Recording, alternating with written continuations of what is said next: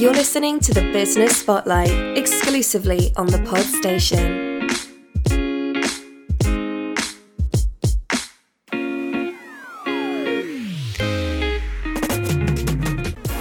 Welcome everyone to the latest episode of the Business Spotlight. My name's Mark Pollard, I'm the owner of the Pod Station. What we do is, with this show, we get in an expert in a different field each time, and I throw some questions at them, which will hopefully enable you to get some tips and some advice within that particular field, so that you can help adapt to the circumstances that you might find yourself in right about now. This week, we've got a financial guru in the form of Dave Forrest from Myriad Mortgages. Dave's going to come in and tell us all about the current property market, about the financing and the lending, the insurance world, all within the areas of his business and his services, which might give you some insight into where it is at the current moment and where it's going to be in both the long and the short term. We're of course doing this at the time of the coronavirus pandemic lockdown, so there's plenty to discuss, and perhaps this show's going to be slightly more leaning towards the circumstances as they are at the present time. However, we will try and take a little bit of a look outside of that circumstance to give you a slightly more rounded opinion. So without further ado, you will perhaps have recognised his voice before because, of course, he was one of my co-hosts when we interviewed Sarah Webb of E2E Integration about the IT advice show, which is episode 1, which you can find on the podstation.co.uk right now. Also, if you want to check out this show, you can find it on all of the major podcast platforms. There's links on the Business Spotlight page. If you subscribe every time a new show is added, then it will automatically download to whatever device you're using to listen to your podcasts. I should also mention that if you would like to be on the show, then all you need to do is email spotlight@thepodstation.co.uk. We'll send you an application form out. You can fill it in, and we will endeavour to try and schedule in for a recording. Ultimately, the aim is to give your business a bit of exposure and promotion, but fundamentally the show is here to try and give some advice to people and help them out within your area of expertise. So, Dave, how are you doing? I'm okay. Hello, Mark. Hello, everybody. Yeah, you've sat very good to be back. Yeah, well, you sat very patiently through that little introduction. You did that very was a good well. intro. That, yeah. Yeah. You obviously had that wrote down on the wall. Yeah, it's written on the window that I'm currently looking out of whilst we're doing it. We're recording this remotely, of course, because lockdown is still well and truly in place. Are you in lockdown, I suppose, given the nature of what you do? I suppose the first question should be, what is it that Myriad Mortgages does? And then people can perhaps understand your answer to that question. Yeah, well, we're mortgage advisors, insurance advisors, and protection life insurance type advisors. So that's what we do. So normally we'd be out seeing our clients or getting them into the office for appointments, really. So yes, but we are in lockdown, if you like. We've decamped to the home office, which I think we're quite lucky in what we do. We can do that, but within that, we're only learning loads of new skills, like self-isolation and self-distancing, and doing this stuff on Zoom and all these type of things. So yeah, it's sort of working quite well. And hopefully today we'll go through a bit of how the market is, what it's doing for our business, and going forward, how we can move forward out of it. Now, quite often when we get people in, they talk about the services that they provide from the perspective of the service provider. Of course, it will become quite abundantly clear during the course of this recording that you've actually experienced it from both sides of the fence during this pandemic situation, because you did actually move house during the lockdown. I did. So that was I'll always say to clients, and probably one of the first things I'll say to them when I speak to them about moving house and mortgages and all those type of things, it's going to be a bit stressful, this process, because take the pandemic out of it, and it's a stressful process anyway, really moving house or buying a house or buying your first house, because there's so much involved. So it sort of rang really true for us, because even though I do it every day, it was quite a stressful process. And we'd exchanged contracts 2 weeks before the sort of Monday that Boris announced that that's it, we're stuck in now for the next 3 weeks. So we sort of knew we were going to be moving within that period. So I mean, the sort of process of moving, that was going to happen. But then sort of on the Monday before, the week before, we had a call from the van company that we'd hired to say, no, we won't be moving you, unfortunately. So it was to then, find someone who's got a van. And, fortunately for me, one of my clients was still working as a courier, and he's got a big van, and he said, I can help you out if we do some social distancing. But then, up the chain was, is everyone going to be well up the chain and been able to move? So thankfully they did. It was a little bit strange moving when we shouldn't have been out, but we did it and did all our usual stuff, made sure the house was empty and all that sort of thing. So it did work out. But I suppose it's like anything during this period. There's no sort of black and white. There's no you can't, yes you can.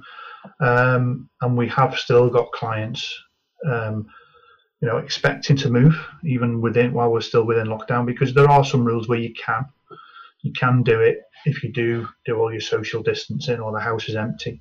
So I've got a couple of clients at the moment where both houses are empty, so we will expect to get them in, within even if we are sort of still within this lockdown period or it's extended at all.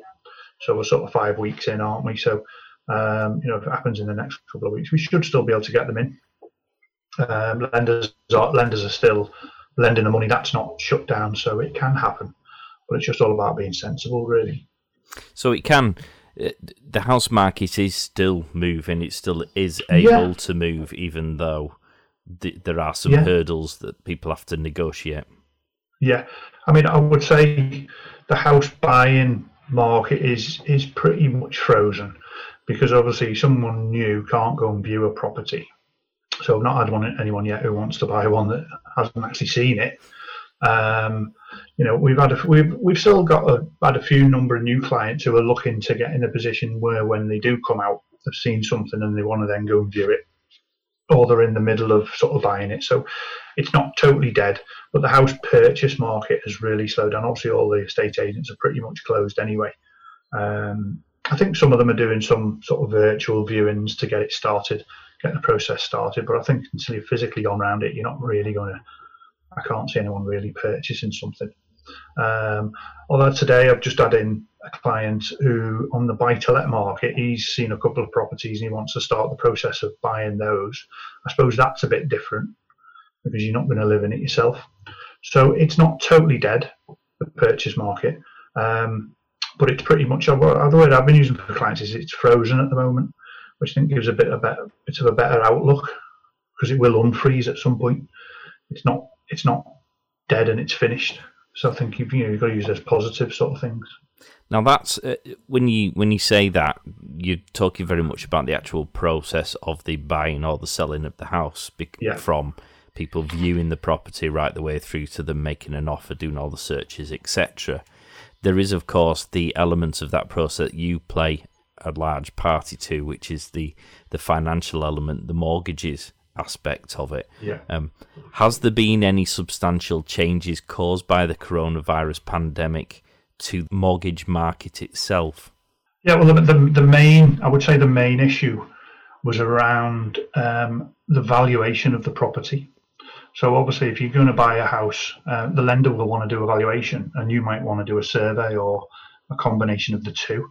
So the main issue initially was the fact that a valuer would have to physically visit the property, and if there's someone in there, how do you do your social distancing then? Again, there was no real, you can't do a valuation, but the social distancing just caused a lot of the valuation companies to go, no, look, we're just closed. We can't be sending someone to a house when there's going to be people living there. So I think initially when the press got hold of the mortgage market stopping, it was when lenders really went, oh, hang on, we can't send a valuer out, right, we're going to have to just pull back a little bit, see how we're going to do this.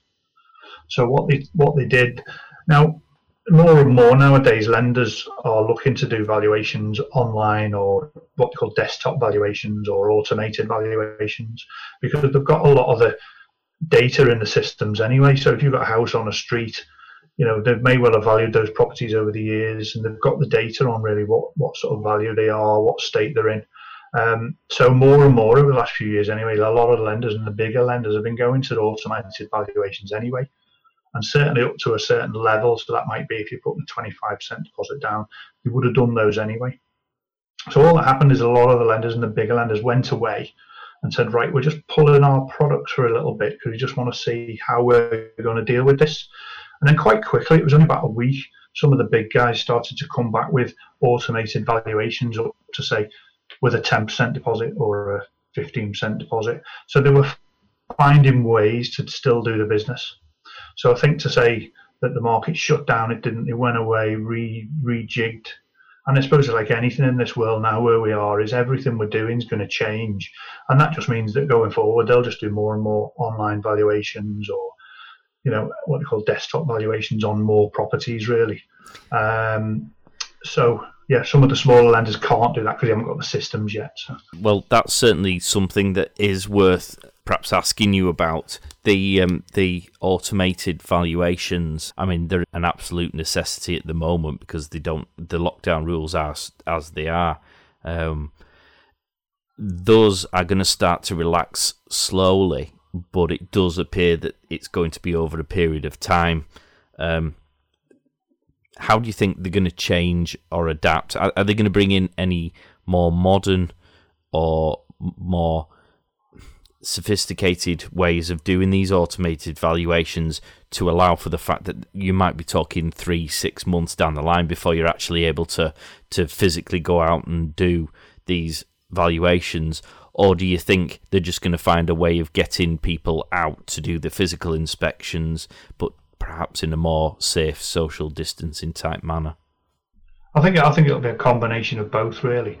I think for a number of years the lenders have wanted to sort of push the automated valuations anyway. There's been talk about if you just take a picture of the house and prove that it's there, because really a valuation for a lender, that's all it is. It's to prove that it's got windows, doors, it exists. It doesn't really provide you with too much state of the property of what it's in, unless there's something that's glaringly obvious from a structural point of view that would be questions asked. Because it tends to more the way we do things now is evaluation of the lender, but your own survey. So the survey is really for you to check the condition of the property. The valuation is pretty much to say, yes, it's worth 180,000 or whatever you're buying it for, and it exists. And really, from all the data that's out there and Google Maps and all those type of things, it was coming anyway. This will probably just bring it forward by say a couple of years, where they'll bring. But for more than anything with lenders, it's about systems. So the bigger guys who built the systems, they're just going to be able to adapt them. Some of your smaller lenders or your building societies will take a bit of time to catch up. But you are right, this will just bring that sort of, that process forward a little bit, really. And it's even starting to come into, in the sort of lending sort of arena, certain documents would always need a sort of wet signature. Someone would have to physically sign it.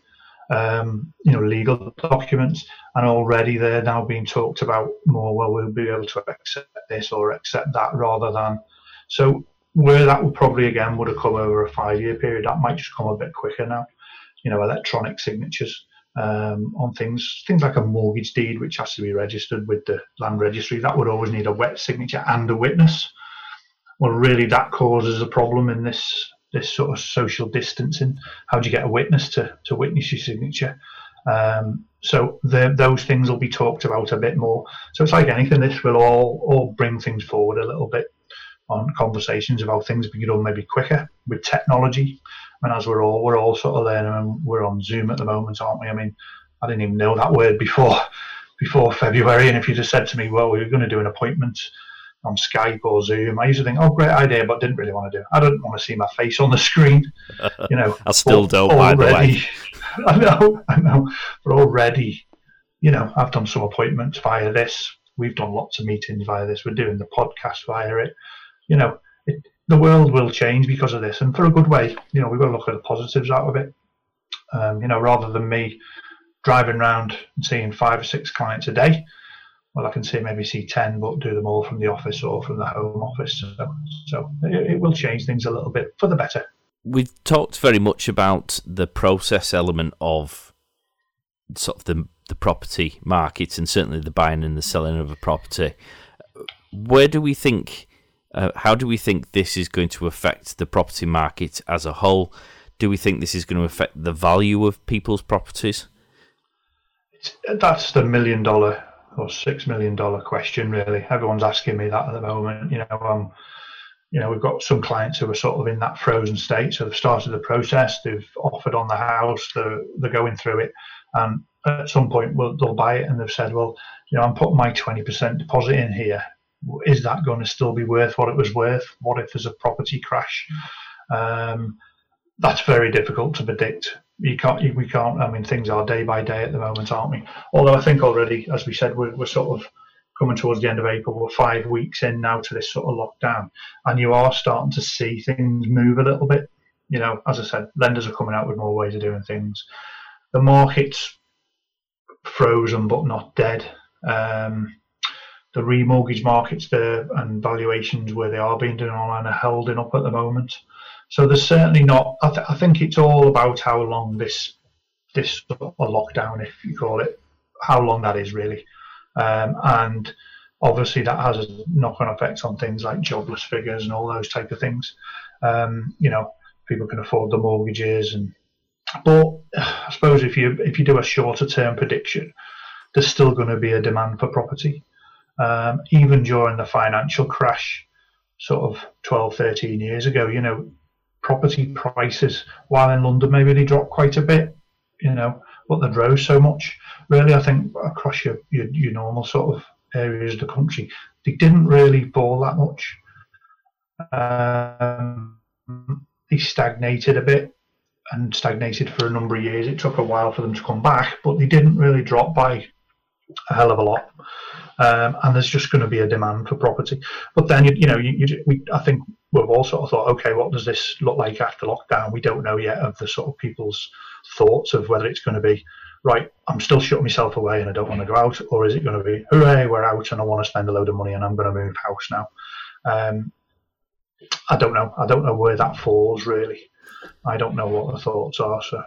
Because value of property is very much subject to supply and demand. Part of the reason why property is so expensive in this country is because there are so few properties as against the number of people who ultimately want to buy one. If demand drops, then prices also drop. So I guess people are perhaps going to take into account whether people lose their jobs as a result of this, businesses go pop, whether people have had to eat into their savings that they would have otherwise used to buy the house, to fund themselves during this period. These, I guess, are the negatives that are likely to affect the market. As you said before, there'll always be a demand. One of the things that happened quite largely at the last property crash was those people who do have the financial clout now were buying up a lot more property whilst they were able to do it, whilst it was available, whilst prices were low. That very much lent itself to the landlord-tenant buy-to-let market. The governments, successive governments, have gone to great lengths over the last few years to introduce new legislation, to introduce new procedures, to introduce new tax rules that all seem to be very much geared towards making it harder for people to make as big a profit from being a landlord. I think, personally, from my perspective, it was largely to try and detract people from continuing to just mop up property that first-time buyers were desperate to get hold of so they could get on the market, but that those properties were being swept up by those people who already had the financial clout. Do you think that we're going to see a second wave of increase in the buy-to-let market, bearing in mind that those rules that were introduced to detract the buy-to-let market are still in place. However, the people with the cash are probably still going to be the people who are best placed to keep the property market going. Yeah, I mean, it's like everything, isn't it? The people with money will always be able to rise up and make more money when things happen. It's going to be a difficult one. I mean, the buy-to-let market was still strong anyway, and it was probably growing a bit even because of those sort of tax laws and tax changes. People had got used to it, built it into the business if they're running it as a business, and we're sort of happy to do it. I don't know. I mean, there's so many layers to it. I don't know whether it'll have that much of effect. Possibly, what you might find is where people have been furloughed, and that's really saved. That's saved a lot of things, hasn't it? Because that's just bought time for people to sit back and go, okay, right, we're okay till sort of June, and then let's see where we are. Businesses have not had to get rid of. I mean, obviously there has been people who've lost their jobs, but there's been probably nowhere near the numbers that it would have been. And yet, obviously, we're sort of coming to the point where they're talking about coming out of it. So let's hope it is sort of not that long. But whether they'd have to extend that furlough, but already lenders have brought in little bits of new criteria where people have been furloughed that they're still going to lend to them. So they'll work on 80% of the salary. Now that's an unusual situation because if you think about it, you've been sort of furloughed, which is saying that the business needs help, to pay the people, but the lender would still lend to them. That's an unusual situation because normally we say, look, my job's at risk. Is a lender going to lend to you? Probably no, but in this situation, they've sort of been told, no, you still have to lend to these people. So that's going to prop the whole market, prop it all up. So that loss of property that there might be on the market for the investors might not be there. So yeah, it just depends on the drop, if there is a drop in property. But no doubt about it, the buy-to-let people will, they'll always find a way of getting things. And if there is a need for some more rental properties, the only people to do it is the rent, the landlords anyway, because they're the only ones. The government haven't got any property as such, really. It is all the private investors. What you might find, and there has been a little bit of sort of muted talk about it when you read the sort of press, things like maybe even a stamp duty holiday for purchases. So that might, again, it's another tax cut, isn't it? But that would sort of like, oh, okay, well, we'll buy a house then, because of, and it's only a few thousand, but it would help. The Help to Buy scheme, which is for new build properties, was sort of coming, not to the end, but was starting to change a bit. And again, I know the government are in talks with the builders to sort of say, we may well extend that now beyond where it was going to end, or was going to have to be changed. So there'll be everything done to prop up the property market as in purchasing. I mean, if you think about all the builders at the moment, if you are out and you see a site, it's just sat there half built at the moment. So they've got to get going, and they're going to want to shift that stock, and to shift that stock and then start building some new ones, they need people to buy them, because those properties won't be from investors, won't buy those really. Do we think the money that the government have provided to help us through this process is going to have to be recovered at some stage? You hate to say it, but certainly those people who do have the money, I want to say the money, that's a huge scale. I'm trying to keep it quite general because we don't know for certain. There's been no indications of certain, but bearing in mind property is usually one of the most, if not the most expensive asset that you will ever invest in. It stands to reason if you are selling your property, and this is, I guess, where the catch-22 kicks in with keeping the property market going, because you can offer incentives for people to buy the properties, you can offer incentives for people to build the properties. Can you incentivize people to sell the properties if there's going to be a big tax whack because you have a decent amount of equity in that property? I mean, I think successive governments have never really been in favour of taxing too much if you make a profit on the property that you live in, because what that tends to do is just fuel, that just funds your purchase of your next bigger property, because that one's gone up anyway in line with your one. So I think it'd be very difficult to sort of tax that, but there's no reason why not. I mean, we're all going to pay for this somehow, aren't we? We're all going to have to pay a little bit more, I think, over the years to pay some of this back. I don't know. I don't know whether that would work, because again, you then more or less, you would definitely you're putting people off buying a bigger property, and surely that's the way our economy works. Is you live in one house, your aspirations are to have a slightly better one, and you move on, and then your first-time buyer buys your one, and that's the way it works. And there's no doubt about it. The housing market in this country is king, really. Someone buys a property, they then go and buy doors, and they get a painter in, and it fuels the whole economy, doesn't it?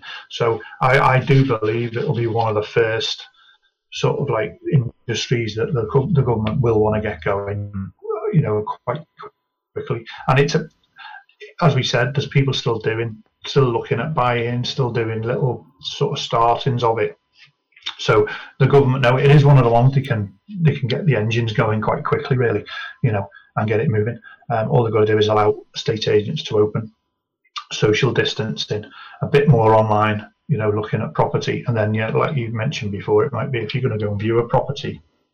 I mean, there's always been the case that estate agents would do, say to the client, look, you go out for your walk and we'll do the viewing on the property. There's no reason why that can't be extended a bit more, where you've got to do it that way. You will not be showing the client around your house. We'll be opening the door for them, and then we'll go and look around, which is probably a better way to do it anyway.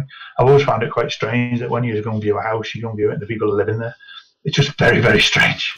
It feels like you're picking through somebody's underwear drawer, doesn't it? It's just odd. It's awkward. Yeah. I think awkward's the description. Yeah. I remember viewing one once. They were sat there having the tea, and they said, "Oh yeah, just go round and have a little look." I thought that's very, very strange. So yeah, it'll possibly make things change a little bit there as well. Do you have a passion, hobby, or expertise and want to share it with the world? Why not do a podcast? The Pod Station offers a wide range of packages to make this a reality, ranging from training and support for those who have no idea where to begin, to podcasters who just need somewhere to host their show. With prices starting at a mere £15 per month, you can now get involved in one of the fastest growing entertainment forms in the world without all the headaches. To find out more, visit thepodstation.co.uk/station-packages. And remember, those with passion, podcast. What sort of advice would you give to? I mean, let's start with the private market, not the buy-to-let market, but people who are looking to buy a house, whether it be first-time buyers or people who are looking to upsize or even downsize for that matter. Do you think there will be a change to the process of documentation that you'll have to provide, evidence that the lenders will need to see over and above what is already required? Do you think the deposit percentage is going to fluctuate at all as a result of these current changes? I don't think so. I think it might even... I won't say the documentation will get easier. That was getting easier anyway, because with these days of electronics and all that, lenders can see you anyway. So to be honest, but from a mortgage point of view, what we submit to a lender is not a hell of a lot, because the lender trusts us as the intermediary, as the advisor, to submit the right information. And in some cases, they don't ask us for any documents, because they can see that on your bank statements. They can see how you're living your life through your credit file and everything. So probably not too much of a change there. Just carry on. It'll carry on as normal and where we were, because doing a mortgage is fairly easy, really. The actual doing of the mortgage, actually getting it in place, is fairly easy. The advice up to that of which one we're going to do, who we're going to go with, that's where the sort of advice comes in. And again, I think from the lender's criteria, I think that'll come back quite quickly to where it was anyway. I think what you could see is possibly quite a lot of maybe incentives to go with certain lenders, because all lenders want to lend an amount each. It's about market share. It's about how much they lend each year, how they are viewed in the market. So you take one of the big lenders, they've been out the market on the purchase for 2, possibly 3 months. They're going to want to catch that up quite quickly, because as we've said, they're called lenders. If they don't lend money, they don't make any money. So you could see, now we're in a very low rate environment, and I've been for 13 years now.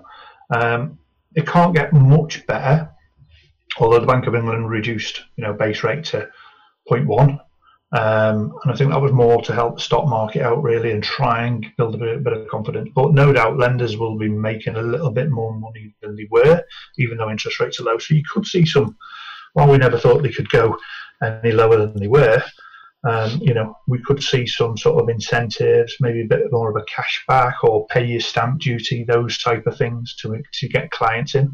Because again, it's about market share. So the big guys, your Halifaxes, your Santanders of this world, they will want to try and keep market share a little bit.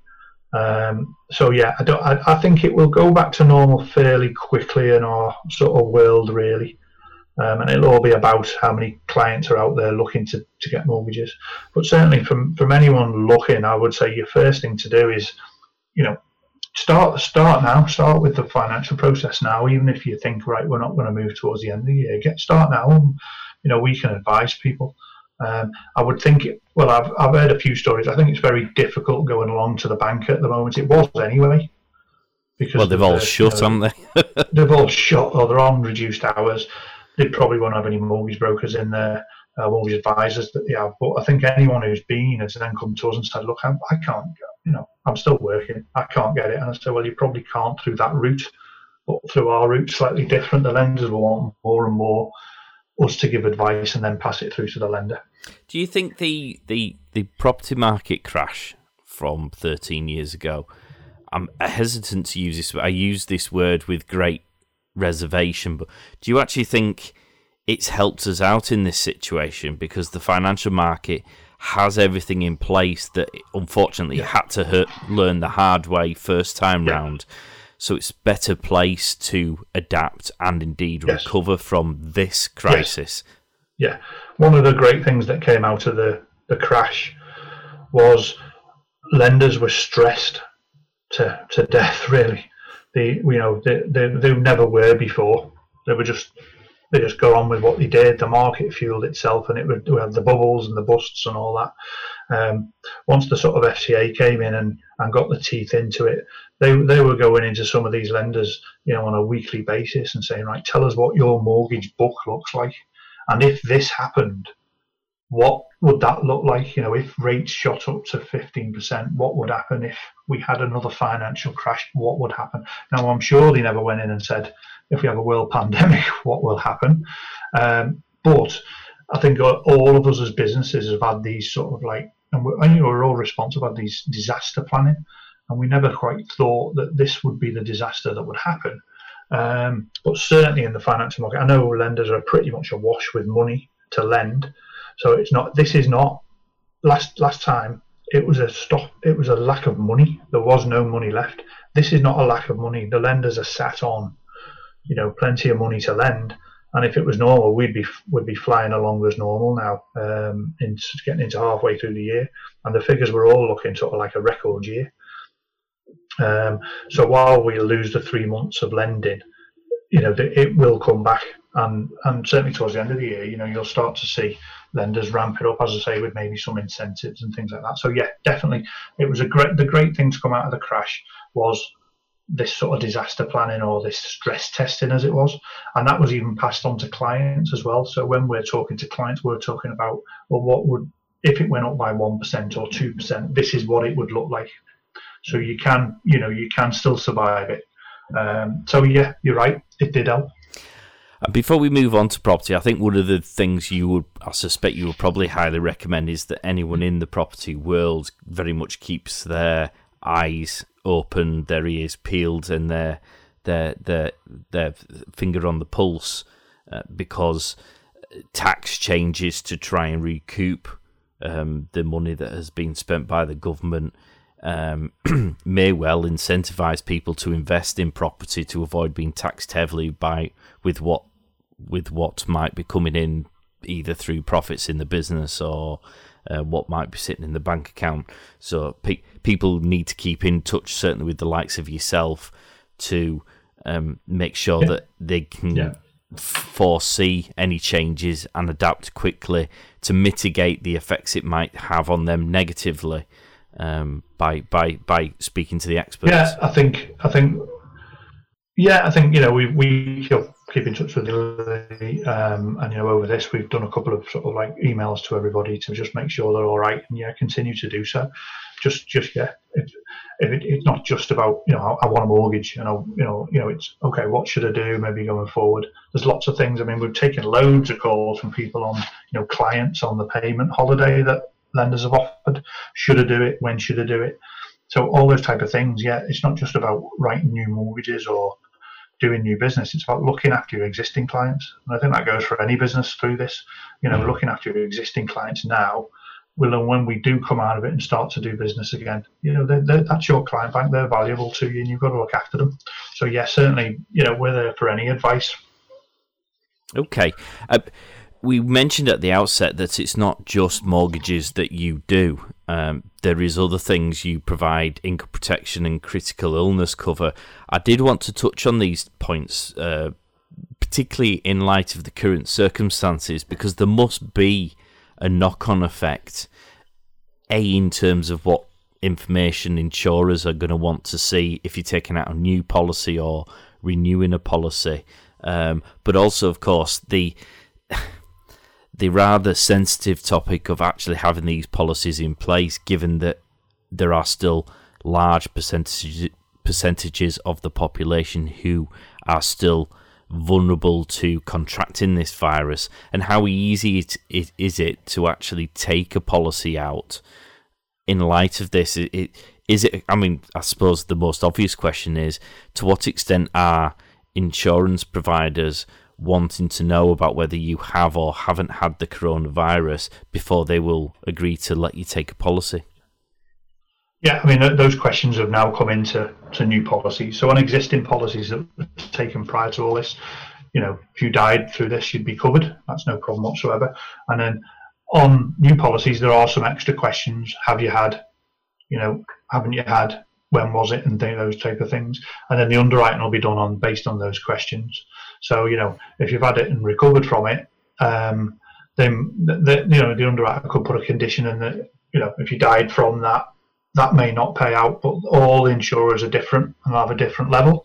And it then comes on to price, and whether, I think at the moment we're sort of saying, well, if we can actually get something in place now, because we don't know what price will happen in 6-8 months' time as the sort of wash through of what this is doing. Obviously, if this is killing some people, there's going to be some claims there on policies, and obviously insurers provide other insurance as well, business interruption and things like that. There's going to be big payouts on that. That'll affect the market, and it's a bit like the tax. Everyone's got to pay for it somewhere, aren't they?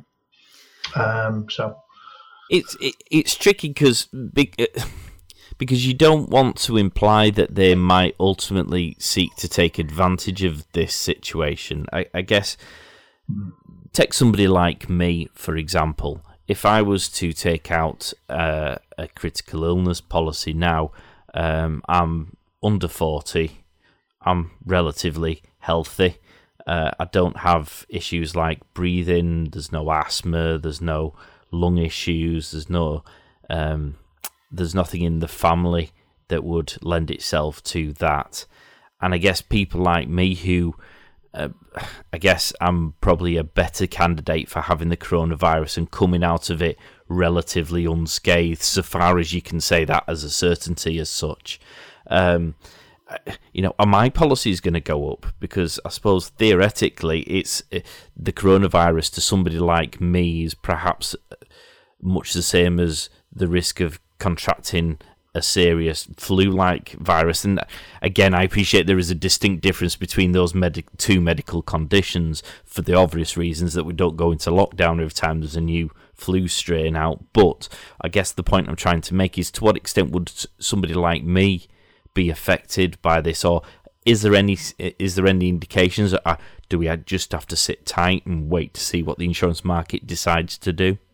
Yeah, it's very much a bit like the car insurance market. They'll sort of say, we've had a load of claims this year, so everyone's paying for it. So yeah, we don't know what the full sort of like implications of it are, but the chances are, things could, if you were doing a new policy. I mean, if you've got an existing policy and you've got guaranteed terms that, guaranteed premiums over the term of the policy, that's not going to change. But if you're doing a new policy, you could see a few pence on top of your new policy. Not that you'll know too much about it, because if you're not quoted before and after, you won't really know. But we'll sort of get an indication of where the market is. But no doubt about it, if they've got a load of claims, or there's a bit more risk, because obviously this thing can kill you, so there's a bit more risk of it. That might just come into the pricing. It'll be very much, let's see what happens, really.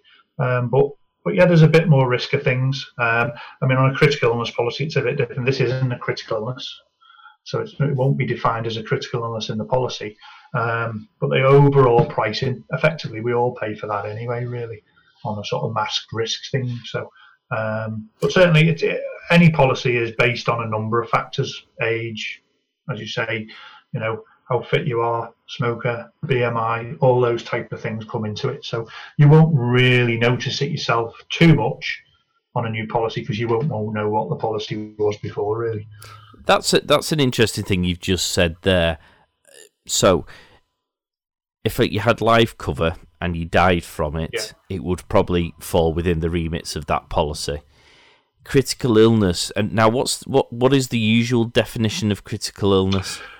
Well, every provider will have different definitions of what a critical illness is, but broadly, the sort of like similar. So the biggest payout, no doubt, will be cancer, and policies will change. Although existing policies will have the same definition, definitions of what it will pay out will change a little bit. So it might be more, if you take someone like prostate cancer, for instance, that might have on an older policy be a higher stage before it pays out, and on a newer policy they're now paying out quicker. And then there's some policies out there will pay out just on the diagnosis of cancer. Cancer's diagnosed, you're paid out. So it just depends what it is, but every policy will have a list of illnesses that it will pay out on, and they're not all the same.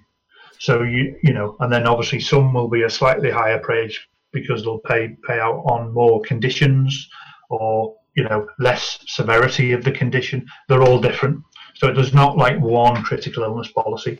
But COVID-19 will not be a critical illness defined in any policy anywhere. A bit like flu isn't, Okay. So it wouldn't pay out on diagnosis.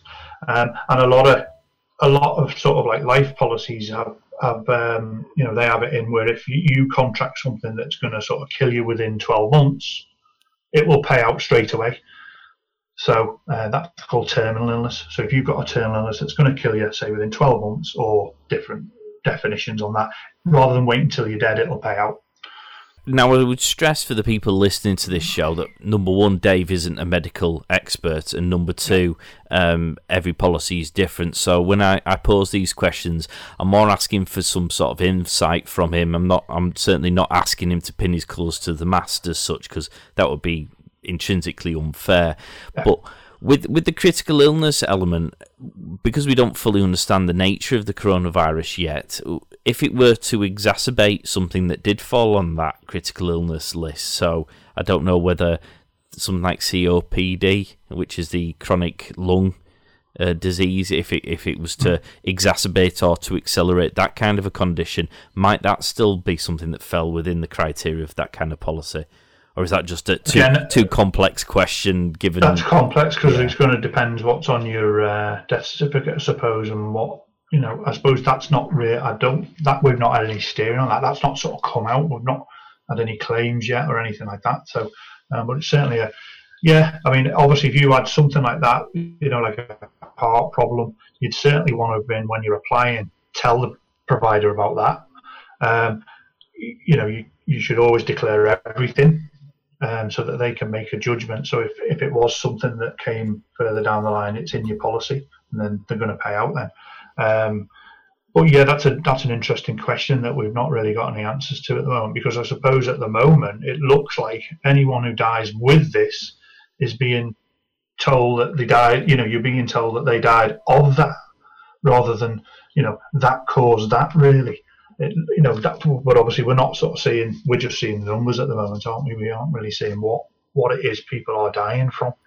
That's a very interesting question. If people don't have policies, would you? It sounds silly again. If people don't have policies, given the extra risk now of people, because there are plenty of examples of perfectly healthy, on the face of it, people who should probably have come through the other side of the coronavirus itself, who sadly have died, and policies that would provide some payouts would have been all the more vital to provide that support, that protection to your family. Of course, if people don't have those policies, the recommendation is naturally going to be now is a good time to get it, because you can see firsthand the examples of why you need to have those things in place. To caveat that, I guess, is there an extra emphasis on people to get the policies now? Because, like you have just said, there isn't any clear examples at the moment that policy prices are substantially increasing at this time. However, as you say, if there are increased claims that are going to start occurring over the next 3, 6, 12 months' time, as a result, prices will go up. So to get in now would actually probably serve as you getting it at a more preferential price. Yeah, definitely. It's always been the case anyway, because the price I give you today is not the price you could get tomorrow, because tomorrow you could be diagnosed with something. It's exactly the same as it was 6 months ago. When I see a first-time buyer and they're young and you give them a price, if they come back in 10 years and say, oh, well, we've had a couple of kids now, we want to take some now, it's going to be a different price. Every day is a different price, because you're a day older and you're a day heavier, and you're nearer to something happening. There's no doubt about that. So, and that then doesn't take in the price changes that we could have if the insurance industry has to negate some of this cost that they might have. So there's no doubt about it. There's no better day than taking it than today, because that's the price and you're healthy. It's always the case that if we do have a claim, or someone has something, they always say, oh, I wish I could get some more cover now.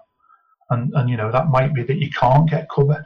We paid a number of claims out on sort of cancer diagnosis, and the people are okay and they're fine. But then the first question they ask is, well, can I get some cover now?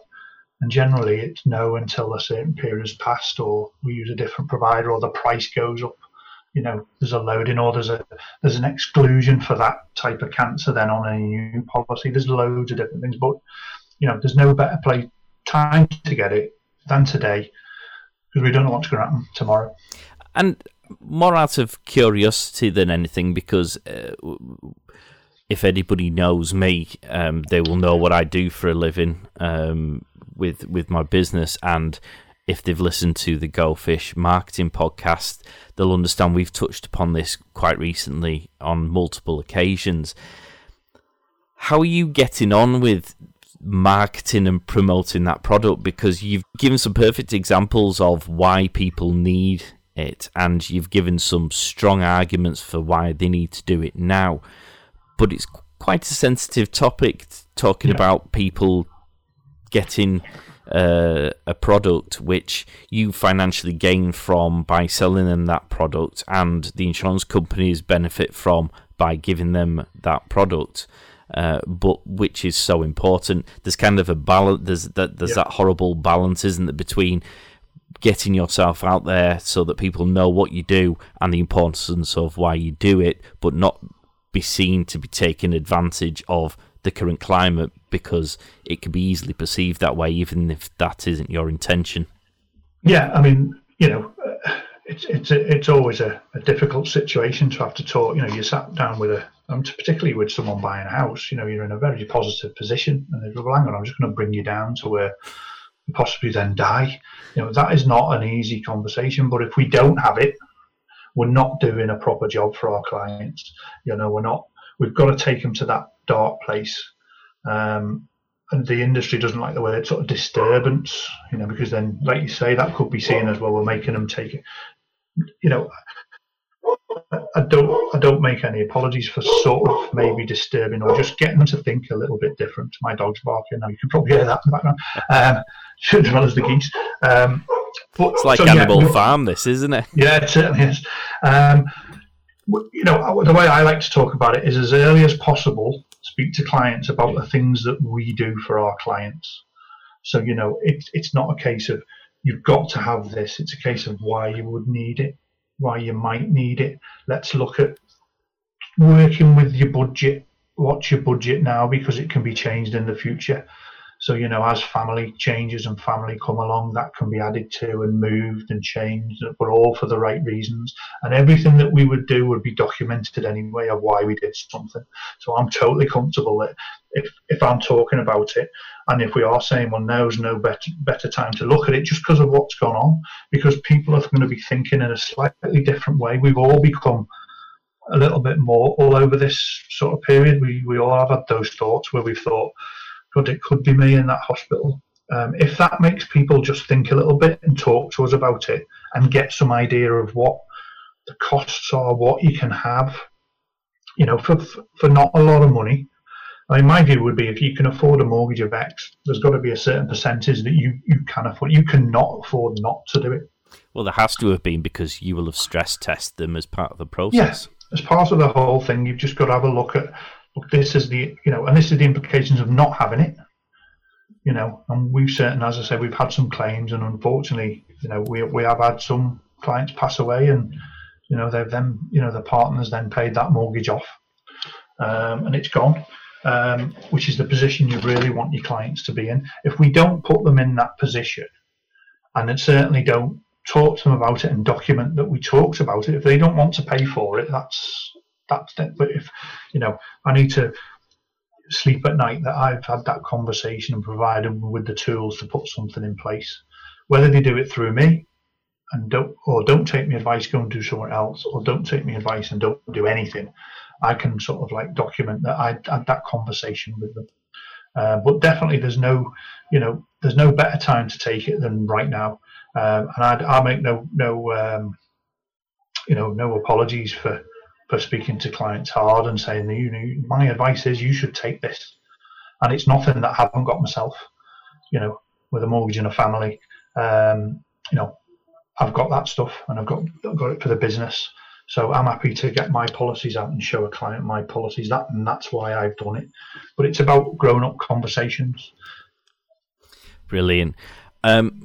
If people, well, I say if people should absolutely. I've known Dave for a few years now, and I would highly recommend him, both as an advisor and indeed as a person. So if people do want to get in touch with you, how can they do it? Well, we've our website, which is all the W's, myriadmortgages.co.uk. That's MYRIAD, myriadmortgages.co.uk. Go on there, there's a contact form there, and you'll get an email over to us and we'll email you straight back. You can give us a call. My telephone number is 07806 722 005, or it's just dave@myriadmortgages.co.uk. Drop us an email and we'll have a conversation. Nothing better than having a telephone conversation with someone if they just want to review what they've got. Everything can be reviewed, whether that be your mortgage, certainly your mortgage. There's a hell of a lot of people out there just sat on standard variable rate from the lender, and we might be able to just do a quick switch with their lender, but it's all about advice, what's best for them. And we'll do a free review and have a look at what you've got. And then if you have got insurance policies and they need reviewing, and we might be able to top them up with something else, or like any product, policies and insurance policies will, evolve. And as we've talked about, they get better conditions or they change. And there's always new products about, and you don't have to change what you've got. You can just sort of like add a little bolt on, top them up a little bit, and just give yourself a little bit of extra cover. What a lot of people will do is maybe change the mortgage, but don't change the policies that run alongside that mortgage, whether that be on term, the length of time they're going to pay out, or the amounts if someone borrows some more. And I always think this should, we've all got other debts. We have a car, we have credit cards. It's all right paying the mortgage off, but if you leave her with a load of other debt, that should be covered as well, really.